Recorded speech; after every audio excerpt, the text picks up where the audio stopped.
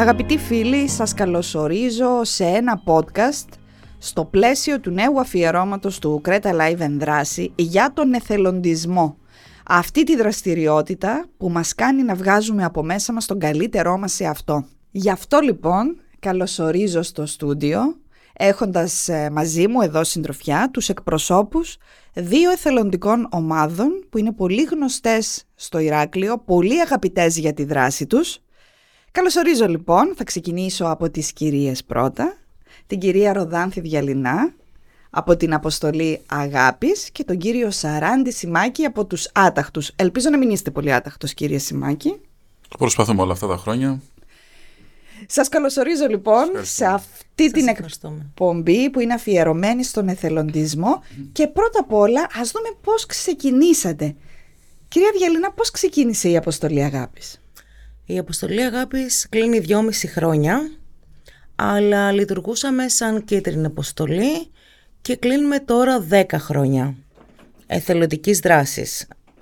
Βασικά, εγώ έχω ξεκινήσει πολλά χρόνια πριν, αλλά τώρα είμαστε μέσα σε μια ομάδα. Πρώτα λειτουργούσαμε καθαρά αυτόνομοι εθελοντές. Εσείς? Εμείς πλέον έχουμε ως εθελοντική ομάδα άταχτη κλείσει τα 10 και πλέον χρόνια ως ομάδα στα όρια του Ηρακλείου. Συνομήλικοι περίπου. Συνομήλικοι περίπου, ναι. Ήμασταν νέοι, λέει, και μεγαλώσαμε μέσα τον εθελοντισμό. Είναι κάτι που πραγματικά μέσα από την καθημερινότητα μας κάνει λίγο καλύτερους ανθρώπους. Μας κάνει να ερχόμαστε ίσως κοντά σε ανθρώπους που δεν θα είχαμε την ευκαιρία κάτω από άλλες συνθήκες να γνωριστούμε και να βάλουμε κάτω τα κοινά μας προβλήματα, τα κοινά μας ενδιαφέροντα και να πορευτούμε σε μια έτσι προσπάθεια που να βγάλουμε ίσως το εγωιστικό κομμάτι, το εγώ, και να πάμε σε μια συλλογική προσπάθεια το εμείς, για να προσπαθήσουμε να αφιερώσουμε και να έχουμε ένα καλύτερο αντίκτυπο για την κοινωνία και τους ανθρώπους που ή τα ζώα ή το περιβάλλον που ζητάει έτσι κάτι καλύτερο. Μας χρειάζονται. Τι σημαίνει άταχτη? Άταχτη είναι ένας διακριτικός τίτλος, σημαίνει άνθρωποι της αλληλεγγύης χωρίς τύχη και οικονομική ιδιοτέλεια. Υπέροχο και πολύ ωραίο βέβαια αυτό που βγαίνει στο τέλος. Ναι. Άταχτη. Ναι. Είσαστε ζωηροί, αμφότεροι όσον αφορά στη δραστηριότητα φυσικά. Σωστά. Πολύ έντονη δραστηριότητα. Ήθελα να ρωτήσω, σαν άνθρωποι πια, το είχατε από πάντα αυτή την τάση να βοηθάτε, να συνδράμετε? Κάποιος που είχε ανάγκη, θέλατε να σταθείτε δίπλα του ανεξαρτήτου ομάδας πλέον, από μόνοι σας? Εγώ έχω βασικά μεγαλώσει σε μια οικογένεια που από μικρή θυμάμαι οι γονείς μου να βοηθάνε, να φιλοξενούν κόσμο που είχε ανάγκη, να προσφέρει τρόφιμα όπου μπορούσαν να τρέχανε. Οπότε όλη η οικογένεια και τα άλλα 3 αδέρφια μεγαλώσαμε κάτω από αυτήν τη λογική. Ένα αξιακό πρότυπο υπήρχε δηλαδή από την οικογένεια. Ακριβώς. Και η αλήθεια είναι ότι ο μικρός μου αδερφός ξεκίνησε πριν 10 χρόνια και εντάχθηκε στην ομάδα και μετά από 6 μήνες, γνωρίζοντας ότι εγώ είμαι πολύ ανήσυχο πνεύμα και ότι ήθελα να είμαι δίπλα πάντα στους ανθρώπους, μου λέει έλα, θα αλλάξει η ζωή σου. Και όντως μπήκα πριν 9,5 χρόνια περίπου. Και έχει αλλάξει όντως? Έχει αλλάξει πάρα πολύ ο τρόπος σκέψης μου, ο τρόπος που αντιμετωπίζω και τα δικά μου προβλήματα. Από αυτόν εγώ το λέω ένα είδος ψυχοθεραπείας και γι' αυτό βλέπουν πολλούς εθελοντές που μπαίνουν, το κάνουν πρώτα απ' όλα για δικιά τους θεραπεία, ψυχική θεραπεία.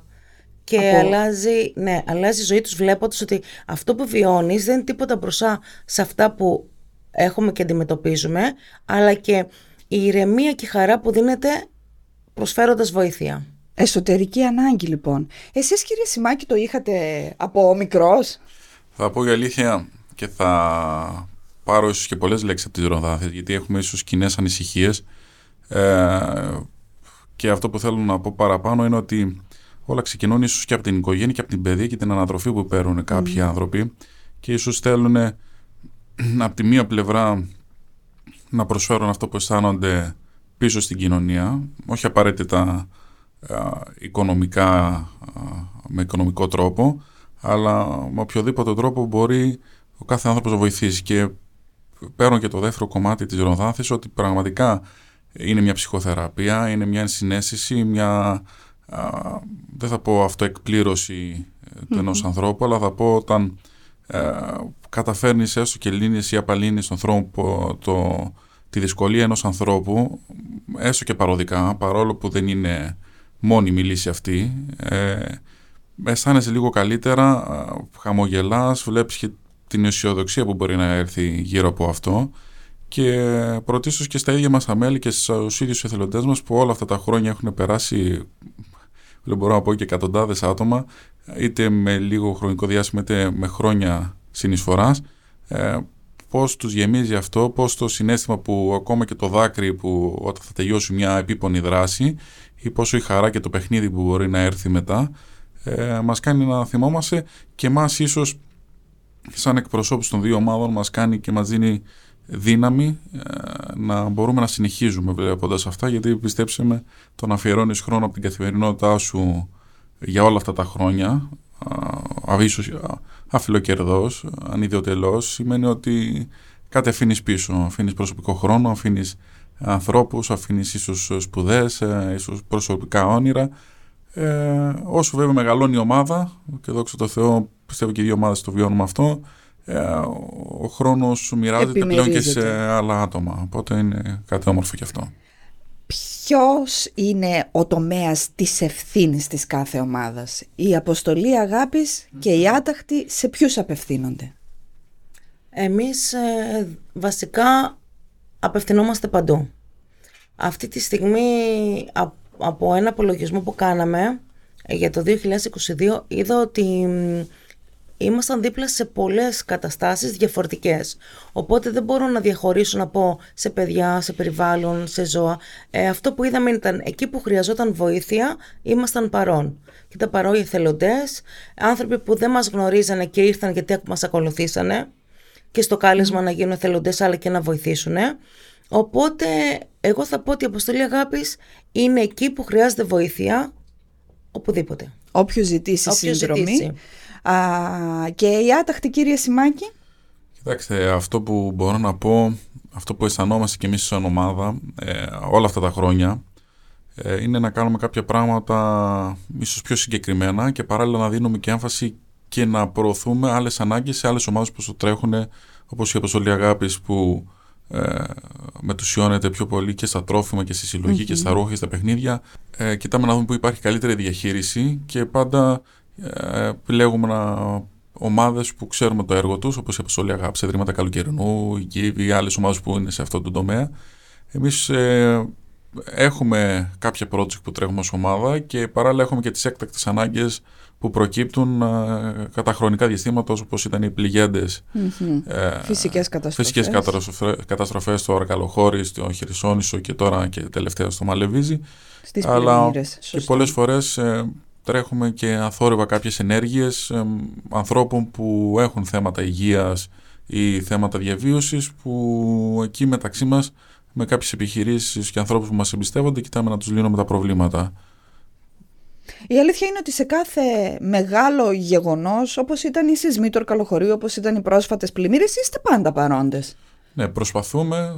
Και οι δύο ομάδες. Ναι. Συνονούμαστε, επικοινωνούμε, και πολλές άλλες εθελοντικές ομάδες και πολλοί άλλος κόσμος αυθόρμητα συμμετέχει σε αυτές τις προσπάθειες και πραγματικά, ειδικά στο κομμάτι, τότε θυμάμαι πριν ένα χρόνο στο Αρκαλοχώρι, πόσος κόσμος αυθόρμητα, πέρα από την ομπρέλα, να το πούμε έτσι, της δικιάς μας ομάδας ή οποιαδήποτε άλλης ομάδας, έτρεξε να συνεισφέρει. Και ήταν κάτι πολύ όμορφο, γιατί έδειξε την κοινωνική ευαισθησία της κοινωνίας σε μια σημαντική ανάγκη για τον τόπο μας. Αυτό ήταν πραγματικό θαύμα του Αρκαλοχωρίου, ο εθελοντισμός του Αρκαλοχώρι. Είχαν γίνει και θέματα μεγάλα από το Cretalive, γιατί ήταν πραγματικά εντυπωσιακό σαν φαινόμενο. Ήταν για μας ένα σχολείο το Αρκαλοχώρι, γιατί βρεθήκαμε την πρώτη στιγμή εκεί που, να πω, ο κρατικός μηχανισμός δεν είχε λειτουργήσει ακόμα και είχαμε στήσει τα τσικάλια για τους ανθρώπους που λέμε εμείς. Οπότε υπαίθρια, απλά σε κατσαρόλες να μαγειρέψουμε, να φάει ο κόσμος, γιατί υπήρχε φοβερή αναστάτωση.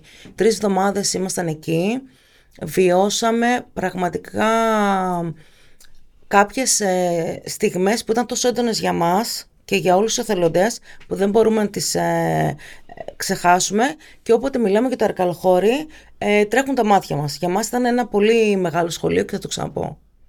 Αντανακλαστικά γρήγορα επιδείξατε, πολύ γρήγορα. Έχουμε μαρτυρίες σεισμόπληκτων που έχουν πει τη μια στιγμή βγαίναμε πανικόβλητοι από τα σπίτια μας φωνάζοντας και το επόμενο μισάωρο υπήρχε μια εθελοντική οργάνωση να βοηθήσει. Ήταν πραγματικά εντυπωσιακό. Και μια που αναφερθήκατε στη συγκινησιακή φόρτιση, έρχομαι να ρωτήσω και τους δυο σας, όχι αναγκαστικά στο Αρκαλοχώρι, διαχρονικά στη δεκαετή σας πορεία στον εθελοντισμό, ποια ήταν η υπόθεση εκείνη που σας συγκλώνησε προσωπικά ως Ροδάνθη, ως Σαράντη,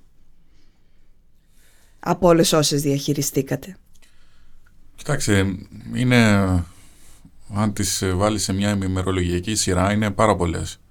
Δεν μπορείς να χαρακτηρίσεις.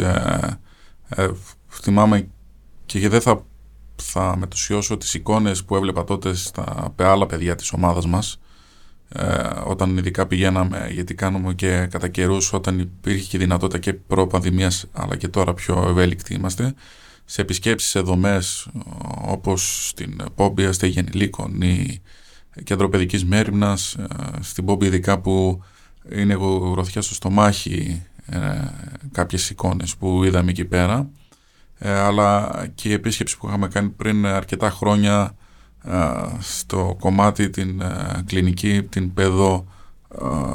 ογκολογική κλινική του Παγνή, όπου εκεί είχαμε επισκεφτεί ως εθελοντές περίοδο Χριστουγέννων τα παιδιά, και θυμάμαι πόσα παιδιά, βλέποντας τους μικρούς ήρωες την αδικία, ας πούμε, της ζωής, να αντιμετωπίζουν τις δύσκολες ασθένειες, πόσα έβλεπες τα παιδιά το δάκρυ και το σφιγμό, και έλεγες πραγματικά ότι στεναχωριόμαστε για τόσα ή μαλώνουμε για ανέτεια πράγματα. Για σήματα, ναι. Και βλέπεις τους μικρούς και οι πρίγκιπες να προσπαθούν να ζήσουν.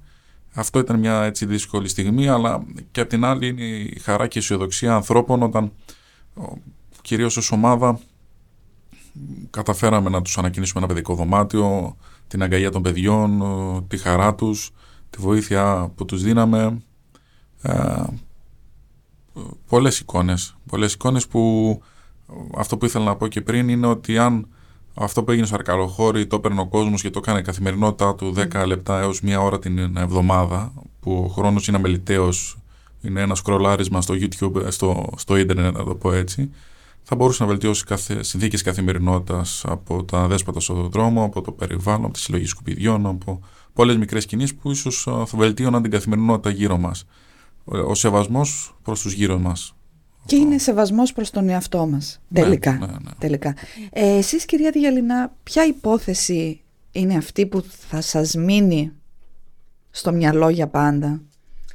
Είναι πάρα πολλές, αλλά επειδή ασχολούμαστε πολύ με τα παιδιά και ότι έχει να κάνει με το παιδί, έχουμε μια περίεργη ευαισθησία σαν ομάδα και έχουμε δώσει πάρα πολύ χρόνο για αυτό το κομμάτι. Γι' αυτό και πολλές δράσεις μας έχουν κύριο χαρακτηριστικό το παιδί.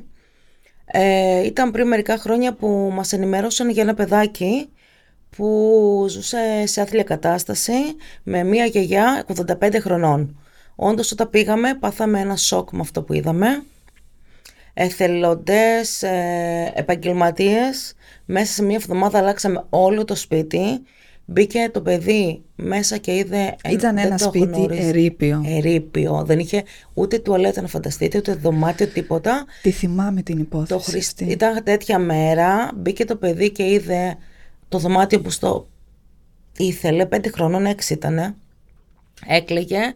Μετά μας φώναζε η οικογένειά του. Το πέραμε για πολλά χρόνια. Τελικά η γιαγιά έφυγε και αυτή από τη ζωή. Αλλά δόθηκε. Όχι σε υιοθεσία, σαν αναδοχή στον δάσκαλο που τον διάβαζε το παιδί, γιατί είχε και μαθησιακές δυσκολίες. Οπότε το παιδί είναι πάρα πολύ καλά, όμως ευχαριστήθηκε το σπίτι του για μερικά χρόνια. Αλλά αυτά τα ματάκια που βλέπαμε να κλαίνε και να μην ξέρουν ποιον να τον καλιάσει από τη χαρά του, να λέει γιαγιά δικό μου είναι, γιαγιά μου δικό μου, ήταν απερίγραπτο. Θυμάμαι ότι είχε μπει και προσωπική εργασία από εθελοντές. Όχι μόνο για τα έπιπλα και για τα αντικείμενα που χρειαζόταν το παιδί, αλλά για τις επισκευές. Ακριβώς, το σπίτι καταδαφίστηκε σχεδόν γιατί ήταν διαλυμένο, γκρεμίστηκαν οι ομάδες ξανά από την αρχή, ό,τι χρειαζόταν για να γίνει μια πλήρη ανακαίνιση σε ένα σπίτι. Διαχειρίζεστε και οι δύο τα social media των ομάδων, έτσι. Πώς είναι η επικοινωνία με το κοινό μέσω των social media? Εντάξει. Δύσκολο, Ευτυχώς έχει φύγει αυτό από πάνω μου πλέον. Το διαχειρίζεται μια κοπέλα στην ομάδα μας, η Ιωάννα. Αλλά πάντα έτσι κοιτάμε να δούμε πώς. Γιατί όταν παρουσιάζεις κάτι δημόσια, πρέπει να είσαι ίσως και λίγο προσεκτικός και στην εικόνα και σε αυτό που θα πεις. Γιατί δυστυχώς το έχουμε αποφύγει μέχρι στιγμής. Εύκολα παρεξηγείται, εύκολα κακοχαρακτηρίζεται, που ίσως αυτό συμβαίνει από ανθρώπους που πολλές φορές. Δεν ξέρεις έξω στην κοινωνία υπάρχει. Ο καθένας κουβαλάει το δικό του σταυρό, έχει τα δικά του προβλήματα και είναι πολύ εύκολο να κρίνουμε, αλλά δύσκολα αυτοί που κρίνουν μπαίνουν στη διαδικασία να παρεύουν ουσιαστικά και να κάνουν αυτό που είπαμε και πρωτίστως, να βελτιώσουν κάποιες συνθήκες. Τα social για μας είναι μια πηγή επικοινωνίας και δικτύωσης και με άλλους ανθρώπους και με νέους ανθρώπους που είναι κατά κύριο λόγο η ζωή εθελοντών μας, αλλά και με ανθρώπους ανά το εξωτερικό που θέλουμε έτσι να μαθαίνουν για το έργο μας και θέλουν να μάθουν περισσότερα. Και ενδιαφέρον. Εσείς, κυρία Διαλυνά, διαχειρίζεστε αναγκαστικά, διότι η επικοινωνία γίνεται μέσω των social media. Ακριβώς. Μακάρι μην μπορούσαμε να μην βγάζουμε τίποτα προς τα έξω, γιατί αυτό που κάνουμε το κάνουμε για μας, για την ψυχή μας, για τους ανθρώπους. Όμως δυστυχώς είναι τέτοια η εποχή που πρέπει και η φύση που πρέπει να γίνονται ό,τι γίνεται μέσω social. Εγώ θα πω ότι είναι δύναμη.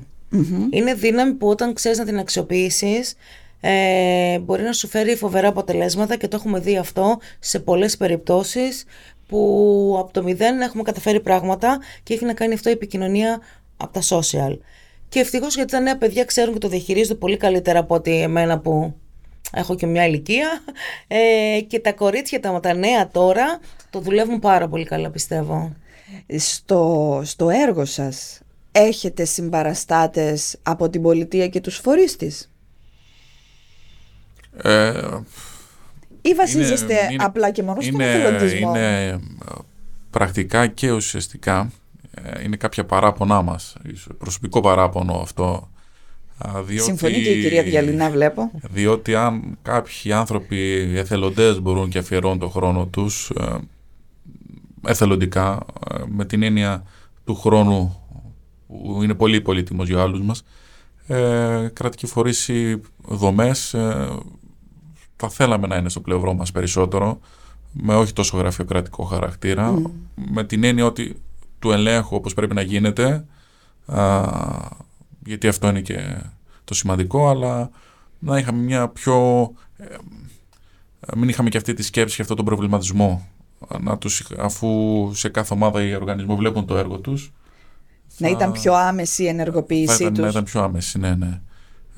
Το παλεύουμε όμως και έτσι, και με την δύναμη των εθελοντών και με τους ανθρώπους που μας εμπιστεύονται και με τη δύναμη της συνεργασίας με άλλες εθελοντικές ομάδες. Απλά δυστυχώς κάποια στιγμή έχει και ένα ταβάνι ο εθελοντισμός, έχει κάποια πλαίσια που δυστυχώς σου στενεύουν τις δυνατότητες σου. Δηλαδή αυτό που καμιά φορά λέμε με τους εθελοντές, κάνουμε το 10-20% το δυνατοτήτων μας, γιατί περιοριζόμαστε λόγω άλλων συνθήκων. Από εκεί και πέρα λέμε καμιά φορά όσο αντέχουμε και όσο μπορούμε να βάζουμε αναχώματα στην κοινωνία μας και να κάνουμε μικρές σεισμικές δονήσεις που να μπορούμε να παροτρύνουμε και να παρακινούμε και άλλους ανθρώπους, να τους δείχνουμε ότι μπορούν να αλλάξουν τα πράγματα. Εγώ θα συμπληρώσω κάτι, γιατί ο Σαράντης τα λέει πολύ όμορφα και εγώ θα μιλήσω λίγο πιο χύμα. Θα πω ότι έχουμε πάρει αρκετά βραβεία από κρατικούς φορείς, δομές, δεν ξέρω. Δεν έχουμε ανάγκη, να πω την αλήθεια, το να μας πούνε ένα μπράβο. Έχουμε ανάγκη να τους έχουμε δίπλα μας ουσιαστικά. Αυτή τη στιγμή νιώθουμε ότι έχουν λίγο αντιστραφεί οι όροι. Ακριβώς. Δηλαδή, εμείς είμαστε δίπλα στην πολιτεία. Και τι θέλω να πω, δηλαδή, εκεί που δεν μπορεί το κράτος να βοηθήσει, μας χτυπάει την πόρτα. Κάντε κάτι. Που κανονικά θα πρέπει εμείς να το κάνουμε αυτό στην πολιτεία και στο κράτος και στους φορείς εδώ πέρα του τόπου μας. Να συμπληρώσω κάτι πάνω σε αυτό. Ήταν πρόσφατα στο Δήμο Μαλεβιζίου, στις πλημμύρες που ξαφνικά η εθελόντριά μας, επειδή τύχαινε και ήταν σε εκείνο το διάστημα τα προηγούμενα χρόνια ως δασκάλα, της θίξαν το ερώτημα πού είναι οι εθελοντές που να βοηθήσουν, και λέμε το θυμό και τον προβληματισμό που είχαν για την κοινωνία εκείνη τη στιγμή και για αυτό που συνέβη, προσπάθησε να εκφραστεί. Εμείς ως εθελόντες πήγαμε, οπότε είχαμε ελεύθερο χρόνο και στο παλαιό σας μαλώσανε κιόλας. Σε εισαγωγικά, κατά κάποιο τρόπο. Η αλήθεια είναι αυτό που λέει η Ροδάνθη, φωνά 100%. Δεν έχουμε την ανάγκη, τον μπράβο θα το πούμε μεταξύ μας για τους ίδιους μας τους εαυτούς, για τους εθελοντές μας, για να τους δώσουμε δύναμη ηθική που χρειάζονται, γιατί είναι αυτό που παίρνουμε, ηθική ικανοποίηση. Αλλά πραγματικά αν είχαμε ουσιαστικά, και το αντιμετώπισε και η Ροδάνθη τώρα με την ομάδα της που δεν είχαν χώρο, το αντιμετωπίζουμε και εμείς που αναγκαζόμαστε να πληρώνουμε χώρο όλα αυτά τα χρόνια, σημαίνει ότι είναι ένα όνειρο αυτό, αν μπορούσε να δημιουργηθεί το σπίτι του εθελοντισμού, το σπίτι του εθελοντή, που να στεγαστούν μέσα. Μια δομή λοιπόν, που να στεγάζονται όλες οι ομάδες. Να στεγάζονται όλοι οι δομές, τόσα κτίρια είναι κλειστά, τόσα κτίρια ανήκουν σε φορείς.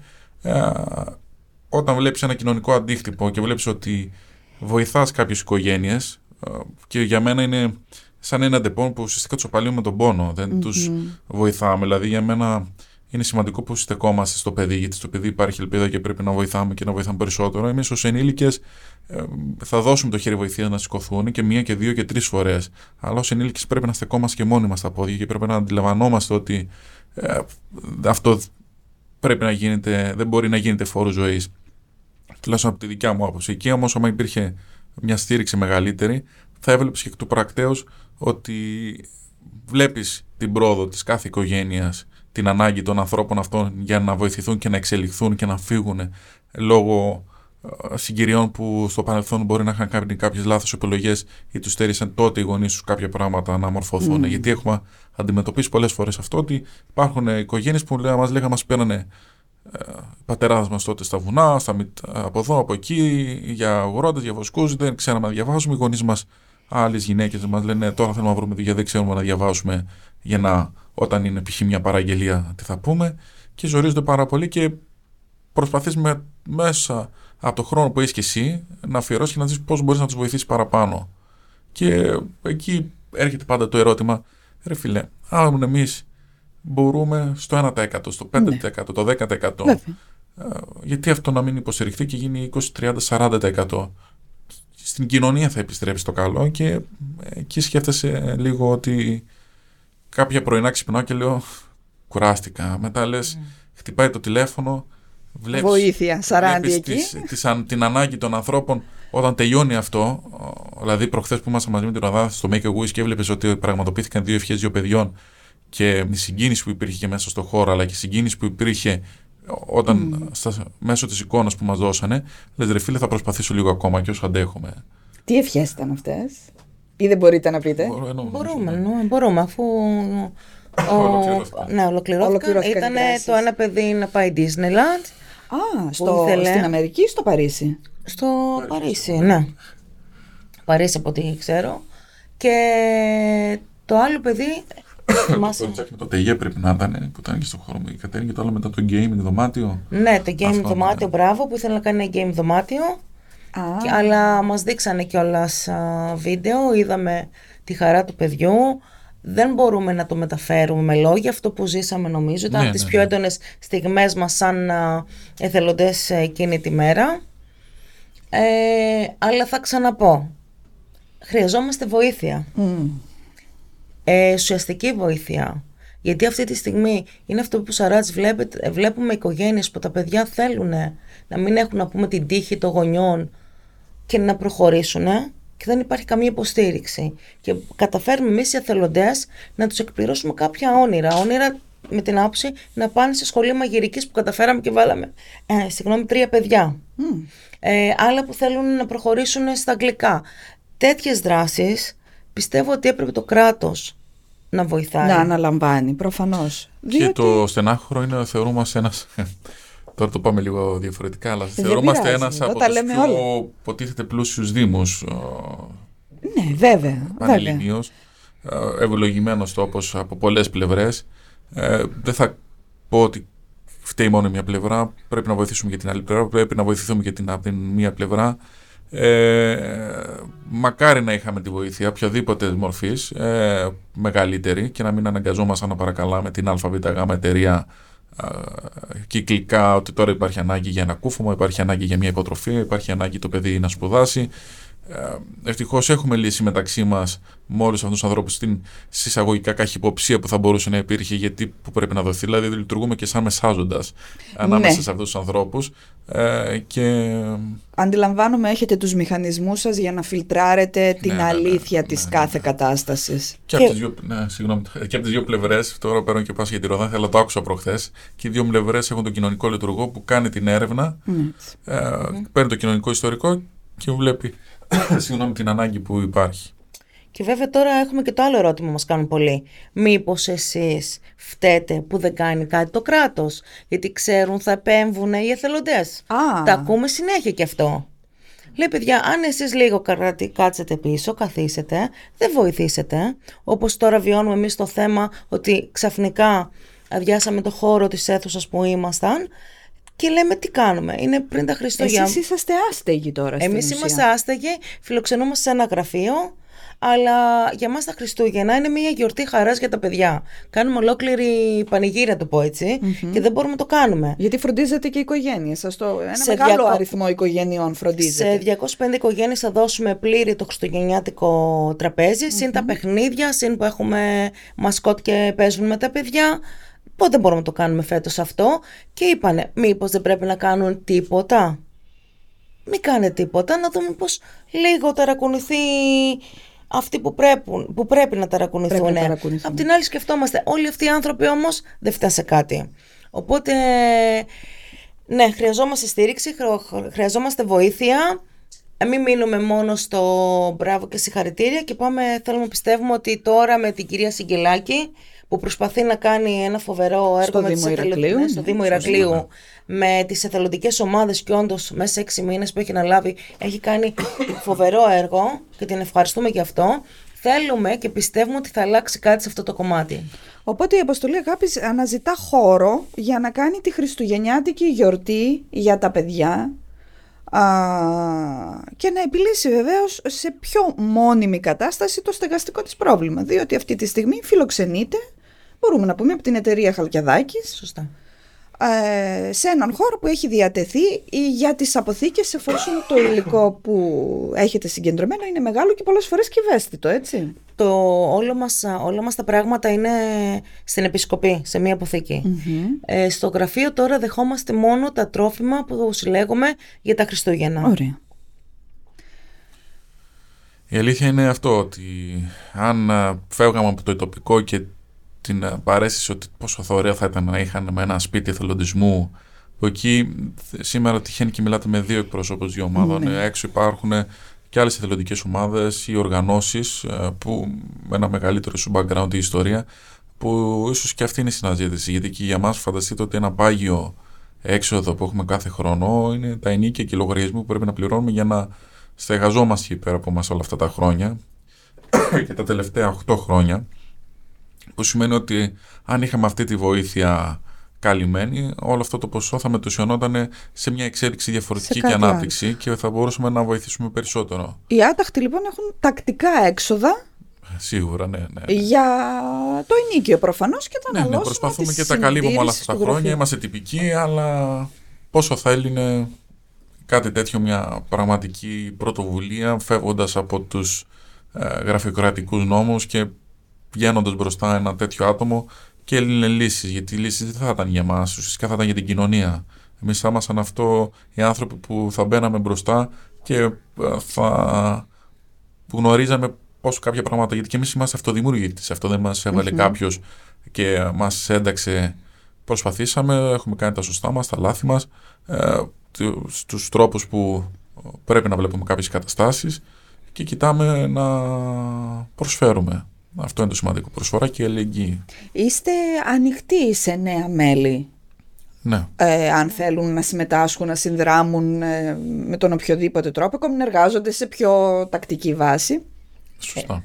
Εννοείται. Κάνουμε συνέχεια κάλεσμα εθελοντών, γιατί είναι αυτό που είπε ο Σαράντης πριν, ότι όσα περισσότερα είναι τα μέλη και εθελοντές, τόσο περισσότερος χρόνος υπάρχει και για μας, να πω τους πιο παλιούς, γιατί η αλήθεια είναι ότι νιώθουμε αρκετά κουρασμένοι, γιατί το περισσότερο φορτίο έπεφτε στους ώμους μας και κυρίως τα πιο δύσκολα, να το πω έτσι, περιστατικά που αναγκαστικά επικοινωνούμε εμείς, αλλά χρειαζόμαστε εθελοντές, χέρια. Νομίζω ότι θα μπορούσαμε να κάνουμε και περισσότερα πράγματα αν είχαμε βοήθεια. Και είναι και το άλλο, να φανταστείτε ότι αν εμείς τώρα σαν Αποστολή Αγάπης 6 άτομα έχουν τα αυτοκίνητά τους που τρέχουν, που υπολογίσαμε ότι είναι περίπου 120 ο μήνας, σε έξοδο της αποστολής η βενζίνη. Μόνο η μετακίνησή τους για δουλειές του εθελοντισμού. Όταν είμαστε 15-20 άτομα, φανταστείτε ότι μειώνεται το κόστος. Βιτία ολόκληρα έχουμε γεμίσει όλα αυτά τα χρόνια. Πραγματικά. Σε καταναλώσεις και για την Υπήρξε ποτέ σε κάποια από τις υποθέσεις που διαχειριστήκατε άρνηση βοήθειας σε ανθρώπους που απευθυνθήκατε, είτε του δημόσιου είτε του ιδιωτικού φορέα? Υπήρξε κάποιος να πει όχι, δεν βοηθάω? Ναι, σίγουρα, πολλές φορές. Είναι πολλοί λόγοι που κάποιος θα πάρει, θεωρώ, μια τέτοια πρόφαση ή απόφαση. Θεωρώ οι σύγχρονες εταιρείες, αν το πάμε σε ιδιωτικό τομέα, στα πλαίσια εταιρικής κοινωνικής ευθύνης, και στο κερδοφόρο τους έσοδο που έχουν ετησίως, θα πρέπει να φτιάξουν ένα αποταμιευτικό ταμείο, ένα μικρό απόθυμα που να το διαχέουν για τέτοιους σκοπούς. Βέβαια η αλήθεια είναι ίσως κάπου στη μέση, γιατί σε μια τοπική κοινωνία που όλοι ζητάνε, από ιδιώτες μέχρι σωματεία, μέχρι ομάδες, μέχρι τα πάντα, σχολεία, γιατί και τα σχολεία έχουν αντιλήψεις και ανάγκες πολλές, μια εταιρεία βάζει ένα πλαφόν μέχρι που μπορεί να βοηθήσει. Από τη μία μεριά η οπτική είναι αυτή, από την άλλη είναι ότι και η πρόφαση και ότι δεν μπορώ να βοηθήσω γιατί φέτος μπήκα μέσα. Δηλαδή και εμείς έχουμε απευθυνθεί σε πολλές εταιρείες και περιμένουμε απαντήσεις. Δεν μπορώ να ξέρω και την άλλη πλευρά, θα πω αυτό που αισθάνομαι εγώ προσωπικά.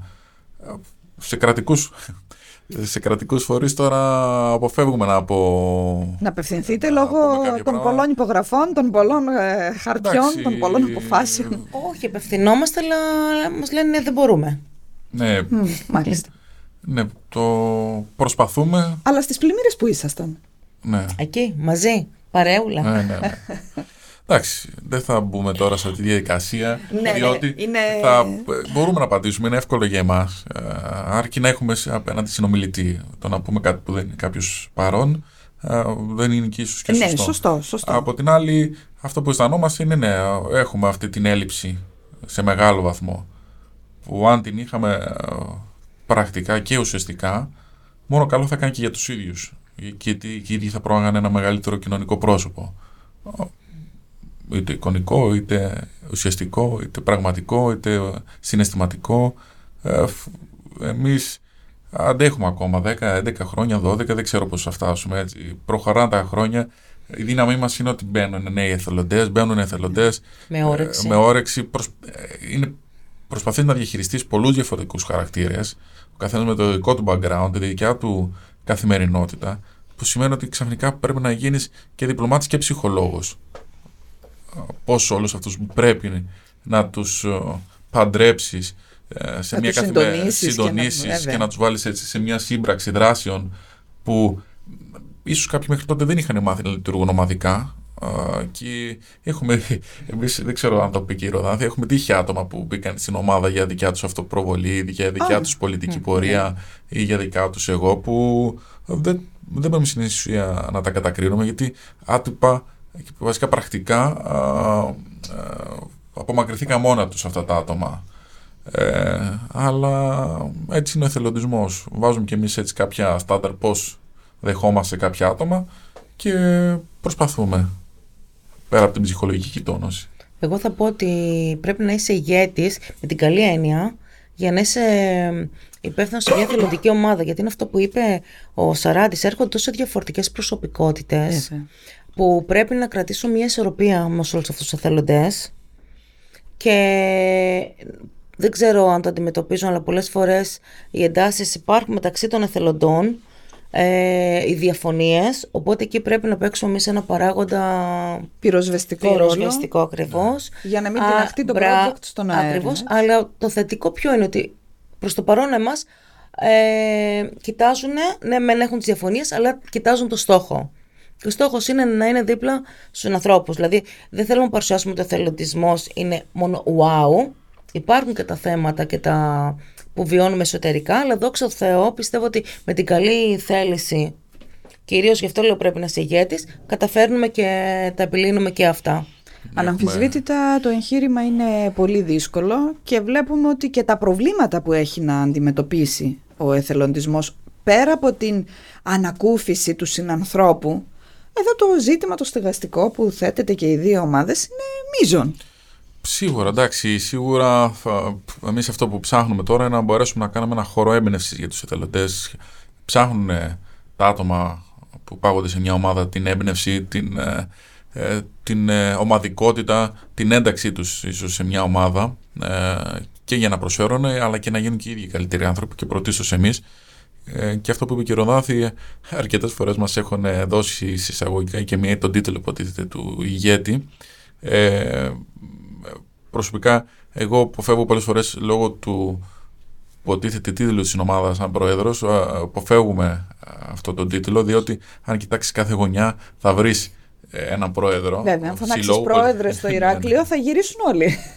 Γιατί είναι έτσι, σημαντικό για κάποιους, αλλά πραγματικά βλέπεις ότι τι υπάρχει εκεί έξω, τι υπάρχει μέσα στις ομάδες, προσπαθούμε να τα επιλύνουμε. Δεν είμαστε ούτε θεοί, ούτε έχουμε το μαγικό ραβδάκι, ούτε είμαστε αλάνθαστοι και εμείς οι ίδιοι.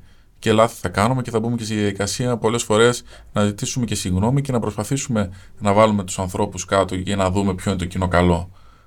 Και μάλιστα αυτό που έχουμε πει και πολλές φορές, η συμμετοχή του κόσμου στις δράσεις μας βοηθάει και εμείς και εντός ομάδας και εκτός ομάδας, είναι να βοηθήσουμε περισσότερο. Εφόσον υπάρχει συμμετοχή και των μελών μας και των εθελοντών μας, θεωρώ και από τις δύο πλευρές, τότε μπορείς να κάνεις παραπάνω πράγματα. Μέχρι τη μία γωνία θα φτάναμε εγώ και η Ροδάνθη και μετά θα κουραζόμασταν. Μέχρι το τέλος της πόλης θα φτάναμε όλοι μαζί. Έτσι, σωστά. Το κρατάμε αυτό για το κλείσιμο. Ναι. Και ένα μήνυμα θέλω και από εσάς, κυρία Διαλυνά. Για μας πια ο εθελοντισμός είναι αυτό που είπα και προχθές στο Mega Wish, που είχαμε μια πολύ ωραία εκδήλωση. Δεν είναι ένας όρος, είναι μια στάση ζωής, τρόπο ζωής. Και δεν μπορεί κανείς να μας καταλάβει αν δεν μπει σε αυτό το κομμάτι. Και προσκαλούμε αυτόν τον κόσμο να μπει, γιατί είναι πολύ βασικό να βιώσει, να ζήσει αυτό που νιώθουμε όλοι εμείς. Σίγουρα, ναι. Είναι ακόμα και ένα πακετάρισμα φαγητών, μια τσάντα με σχολικά είδη να φτιάξεις.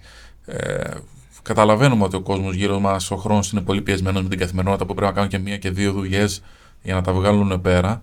Αλλά πραγματικά, αν καταφέρουμε και αλλάξουμε λίγο τις συνήθειές μας, δεν είναι απαραίτητο να ενταχθούν σε εμάς, σε μια εθελοντική ομάδα, να αλλάξουν την καθημερινότητα, το σεβασμό, τον τρόπο ζωής. Οι ίδιοι. Καθημερινά βλέπουμε δυσάρεστα γεγονότα και η θετική πλευρά και η θετική εικόνα που υπάρχει γύρω μας στην κοινωνία τη βλέπουμε σαν ένα πυροτέχνημα και λες ότι έγινε αυτό, αλλά μετά ακούς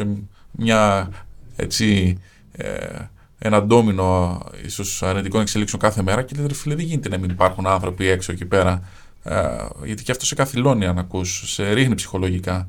Οπότε για εμάς μακάρι ο κάθε κόσμος εκεί έξω, είτε σε εμάς είτε οπουδήποτε αλλού στον κόσμο, όπου αισθάνεται καλύτερα, να βγει, να προσφέρει, θα γίνει, πιστέψτε με, καλύτερος άνθρωπος, θα γνωρίσει πολλούς ανθρώπους που αυτό που είπα και στην αρχή, θα τον κάνουν καλύτερο άνθρωπο, γιατί θα μοιραστούν ιδέες, θα ανταλλάξουν απόψεις, θα συμμεριστούν προβληματισμούς. Δεν μπορώ, αν δεν ήταν ο εθελοντισμός και όλα αυτά που έχουμε κάνει όλα αυτά τα χρόνια, δεν θα γίνει και εγώ τόσο κοινωνικός, τόσο επικοινωνιακός ή οτιδήποτε άλλο. Τόσο καλύτερος άνθρωπος, απλά. Ναι, καλύτερος άνθρωπος. Να πηγαίνω σπίτι μου και κλείνοντας έτσι την πρώτη φορά, γιατί όταν ξεκίνησα εγώ την εθελοντική προσπάθεια, για ένα χρονικό διάστημα οι γονείς μου δεν ξέρανε τι τρέχω με την ομάδα. Γιατί ήταν και σπουδές στη μέση και έπρεπε και αυτές κάποια στιγμή να τελειώσουν. Οπότε όταν το μάθανε και όταν τους είδα τους γονείς μου σε κάποιες δράσεις να έρχονται μαζί, κάποια να βλέπουν κάποιες προσπάθειες και να συγκινούνται, ή όταν φίλοι μας προσκαλούσαν άλλους φίλους μας, οι συγγενείς μας ερχόντουσαν σε αυτές τις πρωτοβουλίες, λέτε ρε φίλε, κάτι κάνουμε καλό. Έτσι. Όταν σε υποστηρίζουν και δικοί σου άνθρωποι ή σου δίνουν και από μακριά τη θετική ενέργεια και λέτε ρε φίλε, θα το προσπαθήσω λίγο ακόμα, θα είναι 1 χρόνο, θα είναι 6 μήνες, θα βελτιώσουμε 10 και έφτασε 10 χρόνια 10 και πάει ακόμα. Αντέχουμε. Είναι πολύ βασικό αυτό που λέει, γιατί οι γονείς μας δίνουν δύναμη. Έτσι. Εμένα οι γονείς μου είναι 71 χρονών, αλλά είναι ο παππούς και η γιαγιά της Αποστολής και αφιερώνουν περισσότερο χρόνο από ό,τι θα αφιερώνανε άλλοι εθελοντές. Αλλά είναι εκεί βράχος σε ό,τι κάνουμε και μας δίνει φοβερή δύναμη και αντιλαμβάνομαι ακριβώς αυτό που λέει ο Σαράντης, τη δύναμη που μας δίνουν. Ανοιχτό κάλεσμα λοιπόν Σε όλες τις μπαμπάδες και τις μαμάδες. Σε όλες τις μπαμπάδες, τις μαμάδες και φυσικά όλους τους ενδυνάμει εθελοντές εκεί πέρα. Εδώ η Ροδάνθη Διαλυνά και η άταχτη, η συμπαθέστατη άταχτη. Είσαστε οι άταχτοι που θα ήθελα να έχω στο σαλόνι μου όμως πραγματικά. Εντάξει, μην είστε σίγουροι. Η Ροδάνθη Διαλυνά και ο Σαράντης Σιμάκης τείνουν ένα χέρι προς όλους εμάς, όχι για βοήθεια, για να βγάλουμε τον καλύτερό μας αυτό απ' έξω. Και κάπου εδώ σας ευχαριστώ πάρα πολύ που ήσασταν μαζί μας, που διαδώσατε το μήνυμα αυτό μέσα από το νέο αφιέρωμα του Cretalive, και θα τα πούμε οπωσδήποτε ξανά σε μια δύσκολη κατάσταση που θα είσαστε πάλι στις επάλξεις. Είσαι μια πιο ευχάριστη κατάσταση. Πιο ευχάριστη. Θα τα πούμε λοιπόν ξανά στο πάρτι για τα παιδιά της Αποστολής, γιατί στο μεταξύ θα έχει βρεθεί ο χώρος. Τέλεια. Για να διοργανωθεί την ώρα που θα πρέπει. Τέλεια. Να είστε καλά. Τα λέμε σε ένα επόμενο podcast.